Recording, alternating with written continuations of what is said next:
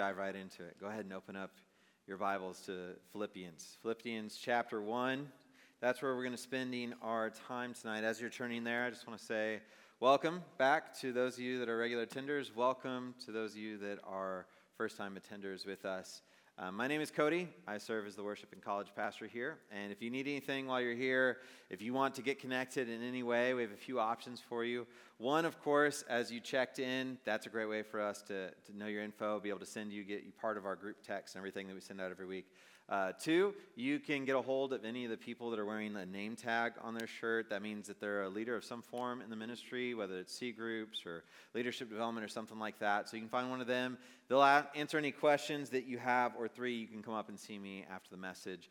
I'm up here at the end of each message. If you need prayer, if you need to talk about anything, or if you have any questions about the ministry, I'd love to get you connected in that way as well.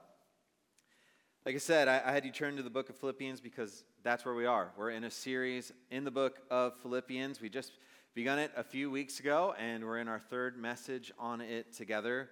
Let me remind you of some of the things that we've covered. We started in the first couple verses of the book, and we learned the context of Philippians. We learned when it was written. We learned who wrote it. The Apostle Paul aided with Timothy, and we learned that they wrote it to the Philippians, the church in Philippi that Paul was actually there, helped them plant, was there when they saw some of their first converts, and he has a deep relationship with them. And we see that Paul is in prison, and he's writing this letter to them, and what we know is that he's near the end of his life.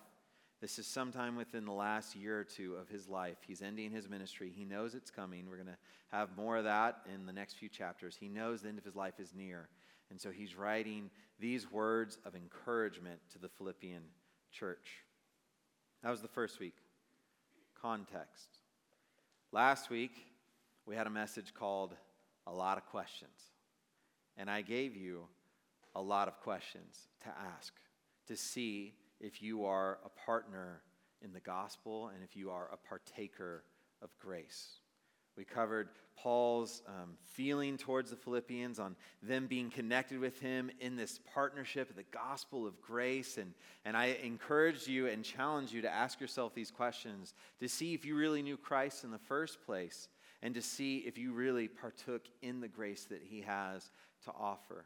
I pray that you've had an opportunity to look at those questions, that you will have continued going back to them. And if that's something you didn't hear and you want to hear, let me know afterwards. We have a YouTube page and stuff like that. I'll direct you to it if you really want to get through it. But that's where we've been the last couple times, and that puts us still in Philippians chapter 1. But near the end of the chapter now, we've got just two more messages in this, and we find ourselves in verses 12 to 18. Chapter 1, verses 12 to 18. I'm going to go ahead and read it. You follow along. Paul continues and says, I want you to know, brothers, that what has happened to me has really served to advance the gospel, so that it has become known throughout the whole imperial guard and to all the rest that my imprisonment is for Christ. And most of the brothers, having become confident in the Lord by my imprisonment, are much more bold to speak the word without fear. Some indeed preach Christ from envy and rivalry, but others from goodwill. The latter do it out of love, knowing that I am put here for the defense of the gospel. The former proclaim Christ out of selfish ambition, not sincerely, but thinking to afflict me in my imprisonment. What then? Only that in every way, whether in pretense or in truth, Christ is proclaimed, and in that I rejoice. Let me pray for our time in the Word together. Lord, we just read your Word. I pray that as we talk about it together tonight, that as we dive into it, Lord, that you would just expound upon it what you desire for us to see. So many ways that we can learn from your Word, Lord.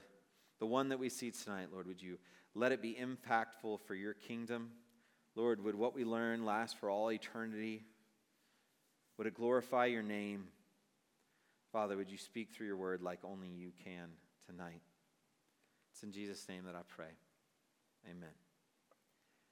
All right, so tonight I'm calling this message the Gospel Lens.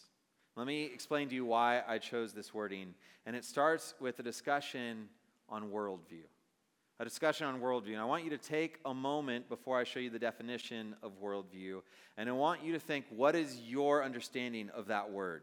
If I were to ask you to write a definition of what worldview is, take a minute and just think about what you might think it is so that you might understand it. Collect your thoughts. All right, worldview, as described by the Oxford Dictionary, is this. It's on the slide here. Worldview is our particular philosophy of life or conception of the world. A particular philosophy of life or conception of the world. Do you get that? It's a way or the way that you view or interact with the world. It's the way you see things, the way you understand things, the filter you put things through. And there are lots of things that impact our worldview. The place that we're born, the region, the language that we speak, the family that we're born into, the relationships we have, whether they're there or they're not. Friends, the close relationships that we have throughout life impact how we view life. The community that we're born into, the poverty level of that community. Our education level impacts how we view the world. What we've learned impacts how we view the world. Our age. I mean, there's a reason why the statement, okay, boomer, exists, right? Because it is our culture's way of acknowledging that a different generation might think differently or value different things than our generation might or the generation under us might, right? Like, we acknowledge that there's different worldviews in age or current events, things that have happened in our area or our life or our country that impact our worldview and so on. So let me give you a simple and personal example of how worldview can impact you, right? Like, I could go and break down and go into a lot of like political and socioeconomic things, but I don't really want to do that. I want to just get as practical as possible and talk to you about one of the real ways that having a different experience in life can impact a relationship that you have. So I'll tell you a little bit about a reoccurring argument that Brittany, my wife, and I had at the beginning of our marriage, and it all revolves around the word sorry. So we all actually have different feelings about the word sorry. Let me explain to you mine. So I came from a household in which my father wasn't around much, and when he was around, if him and my mom got into an argument, he was a cross-country truck driver, he would simply just storm out, leave, hop in the truck, and I wouldn't see him for 3 or 4 months again. There was never any resolution, never any talking about it, right? Like, he would just leave, he'd come back, and things would be fine in a few months. So you might understand that I never heard the word sorry. It didn't happen much in my life. It wasn't something that was said. You just sort of forgot about it. Brittany, on the other hand, she grew up with a completely different household. I'll let her tell her story someday. But what you need to know is that sorry was said a lot. It was said a lot, but it was meant very little. There's very little action to follow through with the sorries that happened in her household. So you can imagine when we got into some of our first fights as a married couple, I would say sorry because it means so much to me. Because I never heard it, and I know that word can do so much. It can portray what I'm feeling, the regret that I have. Now, we have other things, like we ask for forgiveness, like we repent to one another. There's lots of things there. But for me, that word meant a lot. But for Brittany, it didn't mean a lot. So that's just a quick example of how we were raised in 2 different ways. We have 2 different worldviews when it comes to the dynamics in a relationship. And all of a sudden, we didn't even know it until we were already married. And we get into an argument in which the word comes out, and it has completely different meanings for us. Small example, but I want you thinking through those things. The way that we're raised, the things that happen to us, our worldview shapes how we interact with one another and how we value the things around us, right? So that's an idea of what worldview is, but I want to give you a few more examples because we're talking about worldview in a new way tonight. And so I want to say that the worldview is like a lens on a camera, right? If you've ever seen, a fancier camera that's able to change lenses like DSLR or something like that, you'll know that as you put on a new lens, you can view things in a different way, whether it's zoomed in differently, whether it's shaped differently. Sometimes that lens can cause you to see things in a distorted way, like a fisheye lens. I have a picture up here real quick. This is a fisheye lens, if you've ever wondered what that's called. As you can see, it causes the world to look differently. Even like all the little stalks of grass and stuff that are there, in this picture, they look curved, right? It looks like it's bubbled towards you, but in reality, that's not how it looks. But the only difference is a new lens was put on the same camera. So you can see how a different lens would affect how you view the world. Sometimes we have a worldview that causes those things, allows us we can see what other people see. See, like there's a bee there. There's a dandelion there, but it looks completely different than what somebody else might be looking at. Our worldview can also help us to see things more clearly, just like a lens can, like this picture that's coming up of a lens filter. So this is the filter that goes onto a lens, and if you look without it there, you'll see that everything, it's called blown out, right? It's overexposed. You can't see any of the detail in the picture around. You can't see the true color of the grass. If you look over to the right, you can barely even see that there's water over there, right? Like you may not know that that's some kind of creek or river, whatever it might be, but when you put on the correct filter on the lens, things become more clear. You can see what truly is there. Maybe you can see the appropriate colors or the textures. Our worldview is the lens that we put on to perceive the world. And in the passage we are in tonight, we see Paul looking at his situation through a very specific worldview, and that is the worldview of the gospel. And that's why I'm calling it the gospel lens, because my challenge to you tonight as we read this passage and go through it is that you would apply and put on the gospel lens of your life, that you would look at the entire world through the gospel. In our college ministry, we have very specific wording for that. You've heard it several times. We want to create disciples, glorify God by making disciples that are centered, committed, and confident. That centered word, centered on Christ, the whole point is this worldview. We want you to be disciples that view the world with Christ at the very center, and you filter everything in light of the fact that Christ died for you and saved you and redeemed you. And so that's my challenge for you tonight, is to center your life on Christ and put on the gospel lens. But let's see exactly what that looks like in Paul's situation here. So here's the first point. These are going to be spelled out this way. The first point is, through the gospel lens, we see that hard times have gospel purpose. When we're looking at the world through the gospel lens, we see that hard times have gospel purpose. Look again at verses 12 to 14 with me. Just look at it. I'll read it again. I want you to know, brothers, that what has really happened to me, what has happened to me has really served to advance the gospel, so that it has become known throughout the whole imperial guard and to all the rest that my imprisonment is for Christ. And most of the brothers, having become confident in the word by my imprisonment, are much more bold to speak the word without fear. So the hard time that we see Paul going through, if we're talking about being through a hard time, is that he's in prison. You see that there. You see it again in verse 7. If you're to look up just a little bit in your Bible, we covered that last week. Like he says in verse 7, it's right for me to feel you about this way because you're partakers with me of grace, both in my imprisonment and in the defense of the gospel. Like, so Paul's established he's in prison. That's a hard thing to go through. That's the point in his life that he's in. And like I said, what we know about his imprisonment already is that it's near the end of his life. In fact, as far as we know, from what we can understand of his life and based on historical records, Paul was most likely martyred, that is, killed for the cause of Christ. He was most likely martyred within the year of writing this letter. We'll get more on that in chapter 2. But imagine how Paul would feel right now. Now, it's hard to in some ways because he's Paul, right? He's the Apostle Paul. We have a lot of respect for him. But he's also a man. And this isn't Paul's first imprisonment. This is at least his third imprisonment.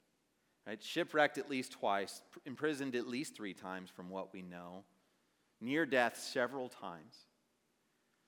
And you can imagine the times in your life that you have gone through something hard, that something has happened to you, and it's not the first time that it's happened to you. And you can imagine the times in which that's happened, and it's just beat you down even more. The thought of like, I'm going through this again. This is happening for a third time in my life. The frustrations that come with that, like that is human instinct, to be frustrated at the circumstances around us, to be beaten down, disappointed, weary because of the things that we have to go through, not only once, but multiple times in our life. So let's put that on the shelf. Understand Paul might be experiencing that, but let's also talk about the fact that he's old. He's old for his time. He's reaching his 60s. That's a pretty long time to live in that age.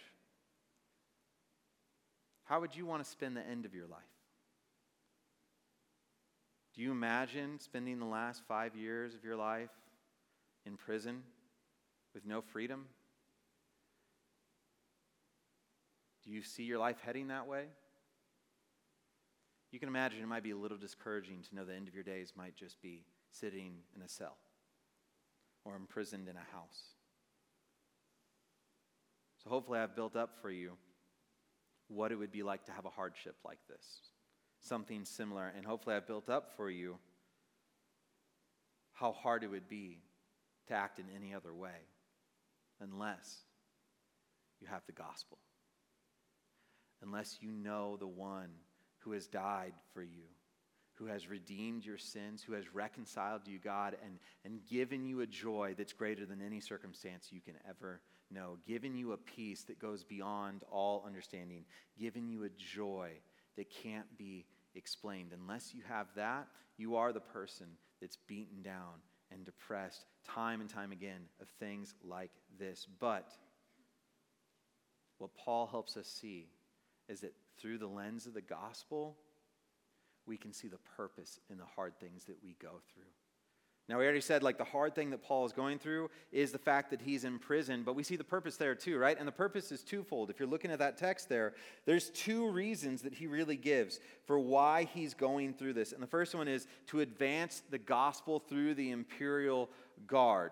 Like the people watching over him in the house of imprisonment. Like, prisons looked a little bit different back then, but overall, you can imagine roughly the same thing, to know that the people standing guard over him, the people that were living in the houses near him, the guardhouses and stuff like that, like that's the imperial guard. And what he's saying is that the purpose of him being imprisoned is that they're all going to hear about Christ. They're all going to get to know who Jesus is. So that's the first thing. And the second thing that we see is that it gives other people the boldness to proclaim the gospel.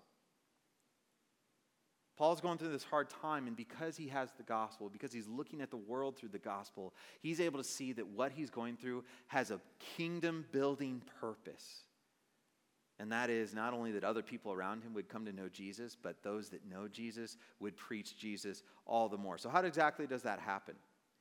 Like, it happens because of who Paul is, right? Because he loves Jesus, he knows Jesus, he believes Jesus has died for him. He's seen the fruit of that in his life. And so everybody around him is going to hear it too, because that's what a Christian does. A Christian sings God's praises, praises God for who he is, and the people around that Christian know why they are a Christian, know why they believe what they believe. So, first of all, that's happening because of who Paul is. But why is it that others are emboldened by him? Because you would think, like, if me and my friend are doing something together, we have the same cause, and he gets in trouble for it, my first thought is discouragement. Right? My first thought is like, why would I keep on doing it if it sends me to jail? Because my friend just got sent to jail. But that's not the way the gospel works. The way the gospel works, and we see time and time again throughout history, is that when God's people are persecuted, God's people stand up. When God's people are persecuted, the church prevails. Because people look upon Paul like this and they say, if Paul can preach Jesus while he's in chains, then how dare I not preach Jesus while I'm free? If Paul can preach when he's seen the end of his life come at him and he knows that his life is at stake, how can I not preach when I'm sitting here in my household eating dinner with my family? That is the type of boldness that Paul is giving over to them. And that's the purpose that God has given him the blessing to see because of the gospel in his life. So his hard time had a purpose. And I don't need to give very many examples for you to see the times in which you've gone through something hard. And even if you didn't understand it in the moment, you have seen the purpose for it afterwards. Like many of you know my story. I'm not going to get into all the details, but you know that if Brittany and I had never gone through infertility, we never would have adopted our 3 older kids. Right? We never would have had that beauty happen. Those of you that know how I ended up here at Corumdale, like if one of my close friends hadn't died, that never would have set all the events in motion that would have brought me to be the pastor here at Corumdale.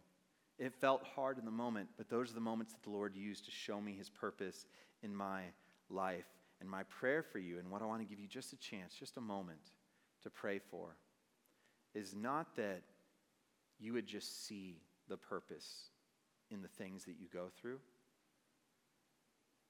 but that you would be encouraged by them, that they would bring you joy, that you would be pressed on to continue, and to give you a moment to just thank God that you have been able to have the blessing of knowing the purpose of the hard times that you've gone through. That's one of the beauties of the gospel.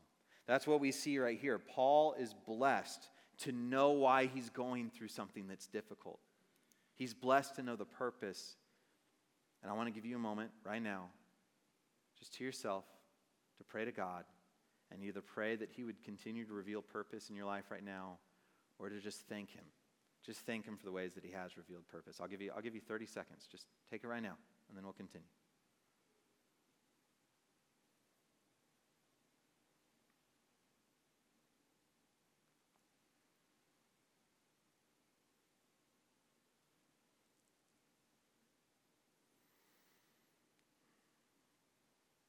Yes, Lord. Lord, allow us the blessing and honor to understand the purpose of our hard times. Lord, allow us the blessing and honor of seeing your fruit played out. Lord, keep us encouraged by this passage right here with Paul, that he was able to see so clearly what you were doing in his life. I pray the same for us, Lord. I pray we would see you move and we would just be in awe and worship of it, Lord. It's in Jesus' name that I pray. Amen. Amen. So let's keep on going to the text. So Paul, after talking about how others have been encouraged to preach more boldly because of his imprisonment, like he's talking about their preaching, he then has something to say about those that are preaching, right? And if you look at verse 15 there, he's like, speaking of preaching pretty much, he says, some indeed preach Christ from envy and rivalry, but others preach from good will. The latter do it out of love, knowing that I am put here for the defense of the gospel. The former proclaim Christ out of selfish ambition, not sincerely, but thinking to afflict me in my imprisonment. So here's what we see about the gospel lens here. The gospel lens, through it we see that godly actions can have sinful motivations. Through the gospel lens we see that godly actions can have sinful motivations. This needs to be for us a very stunning and sobering reality, because the gospel lens reveals and it shows us that godly things can be done and godly purposes can be achieved, but can come from sinful motivations. It means that you can't approve of yourself just because God used you. You can't approve of yourself just because God did something good from it. You can't justify yourself just because you saw something good happen from it. Because that's why this is a stunning reality, because this passage shows us that you can preach the gospel and still be wrong about your motivation in wanting to do it. That Christ can be preached and you can be sinful in it. It's sobering because accountability on this is hard. It is hard to be accountable to your motivations. It is hard to have someone keep you accountable to your motivations. And why is that? It's because we can't rely on how people perceive us. We can't rely on how people see our actions and what they assume that means in our heart, because they can't see the heart. Man can't see the heart. Like if you were with us when we were going through our King David series, you remember the passage in King David where it's talking about like David's being anointed and Samuel's there and he's working through. And in 1 Samuel 16:7, it says, "But the Lord said to Samuel, do not look on the appearance or on the height of his stature, because I have rejected him. For the Lord sees not as man sees. Man looks on the outward appearance, but the Lord looks on the heart." Guys, I can only trust and pray. I can only trust and pray that when I preach things to you, when we read God's word together, I can only trust that you're not just changing your actions, but that God is actually doing heart work in you and that you're humble enough to allow him to do it. Because it's impossible for me, even as your pastor, even as someone that spends a lot of time with you, it's impossible for me to truly know what's going on in your heart. I can only know based on the looks that you give me, on the actions you take, and the words that you speak.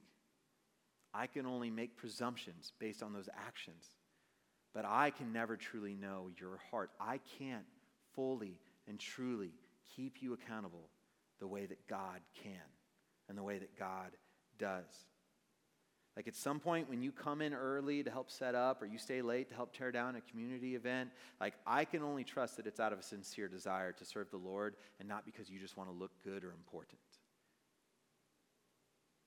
Even our leaders in this ministry, whether they lead a C group or community time or leadership development, like I can only trust that what they are doing is using their gifts because they want to glorify God and not just seem authoritative and well put together.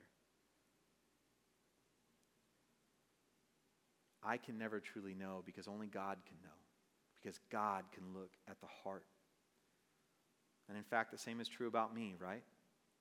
I could preach this message right here about you looking at your heart and letting the Lord work in it.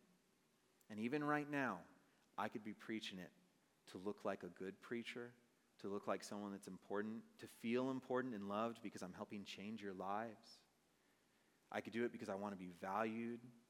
I could do it because I want people to know my name.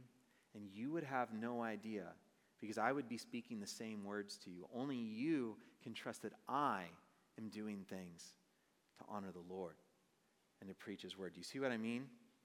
Like it's impossible for us to know the heart, not the way that God knows it. And so our application from this clearly is to constantly be checking yourself. To constantly be checking your motivations, the reason that you do things, asking yourself, why did I do that? What was I hoping to achieve in it? What was I hoping to get out of it? What was the desired outcome? Like we ask our kids that all the time. Like when our kids lie to us and we're like sitting down, the first thing I ask is, what were you hoping would happen?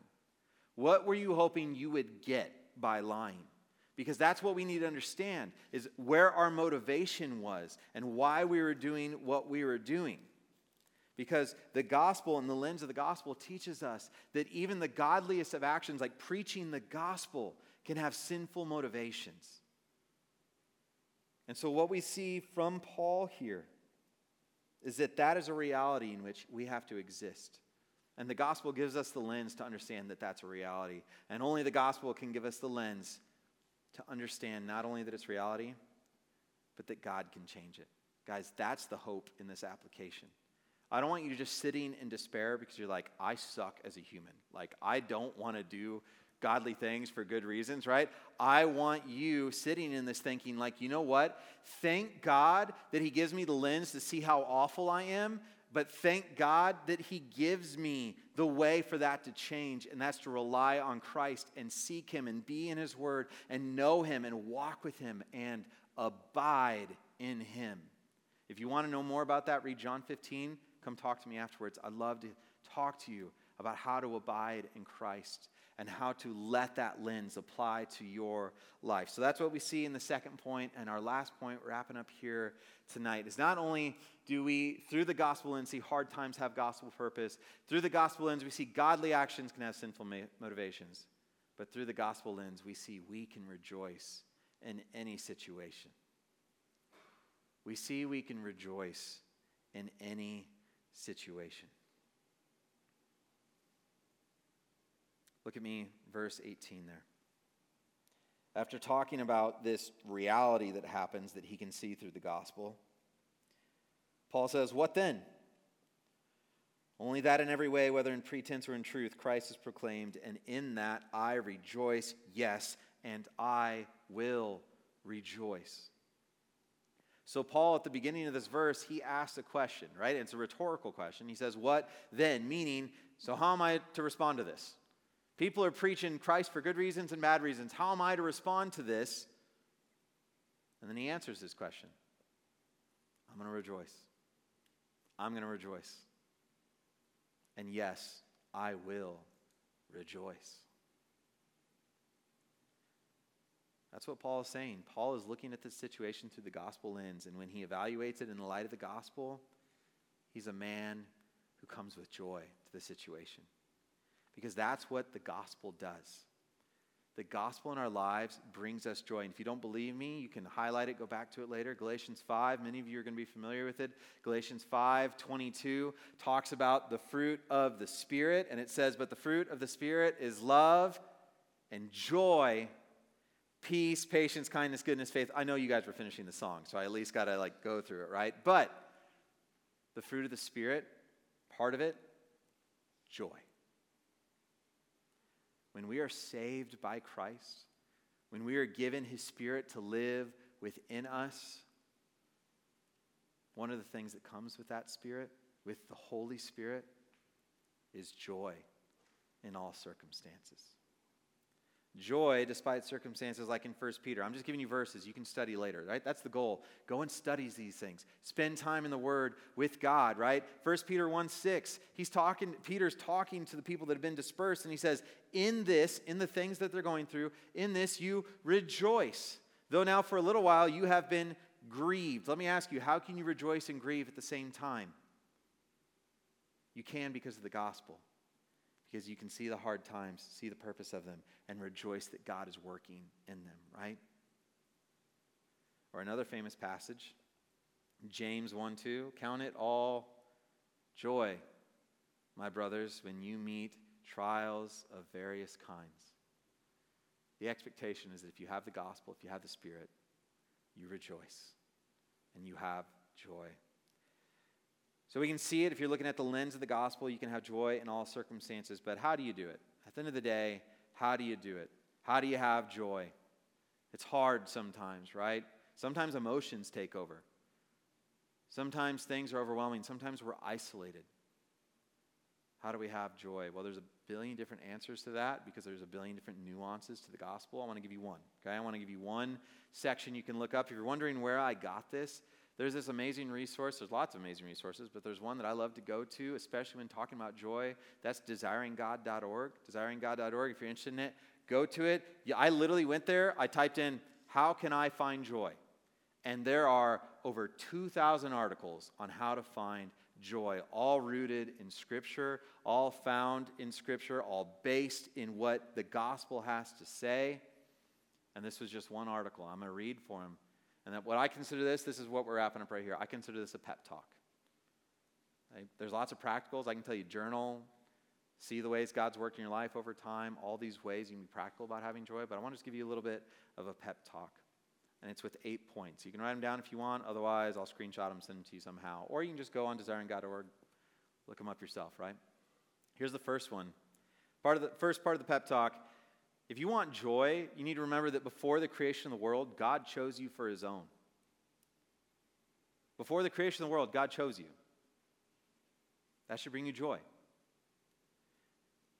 Part 2, you need to know and remember He predestined you, His chosen treasure, to be His child, conformed to His Son, to be conformed to His Son. 3, remember that at some point in your life, whether you may remember it or not, at some point in your life, God called you from spiritual darkness to spiritual life. He gave you that. 4, we've talked about it. Remember that the Spirit of God was given to you. God gave you an immeasurable gift, the Holy Spirit, to dwell inside you as a seal of your salvation, to be given fully to you at the end of days in Christ to be revealed, and our living hope to be fully revealed. 5, you can remember that you are acquitted of all your sins, past, present, and future. It is done. It is final. Rejoice and remember that. 6, remember that God not only gave you his Holy Spirit, but he did it in an overflowing way, in a way that he's present in you, in a way that he not only gives him as a promise to come, but also as the great helper in times of need. That's what Jesus called him. He called the Holy Spirit helper. 7, I know I'm going fast here, but like I said, I can get them to you later. 7, remember you have the hope of glory. Remember that at the end of the day, at the end of days, your eyes will see Jesus. Your eyes will see the one whom your soul longs for. You will get to experience everything that's been incomplete here, complete in Christ.